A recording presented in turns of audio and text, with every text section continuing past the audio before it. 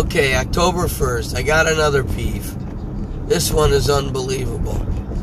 So, I'm driving down the highway and I see this truck. And it has 4 mattresses on top. Now, you gotta think, who in their right mind would put mattresses on a flat... It's a flatbed truck, right? Flatbed, not a flatbed. It's kind of like a, what do they call that thing? A pickup truck.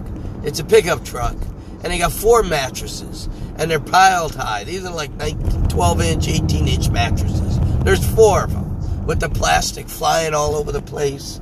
And then they got the bungee cords. Now this is what kills you. A bungee cord is plastic.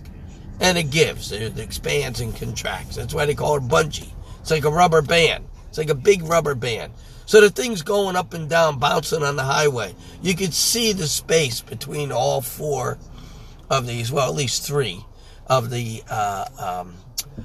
mattresses. And I'm saying to myself, with the plastic, okay, so you're going down the highway, you hit the bump. Every time you go, that rubber band loosens up.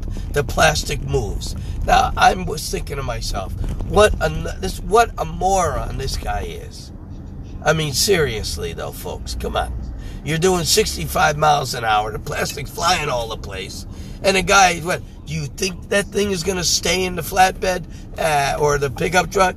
Absolutely not. At some point in time, it's going to fly all over the damn place. It's going to be on the highway. It's going to cause an accident. What is wrong with people? That's why they have movers. They pay people. Oh, you don't have enough money? Okay, why don't you just put it on the top of your damn roof? Why don't you take it down with the Jeep? Put it on top. Strap it to the sides. There you go. Oh, that looks good too. Oh, perfect. Yeah. Nice. Brilliant. These people drive on the highway. They don't realize that they're subjecting other people to their crap and a possible accident's going to happen. Unbelievable.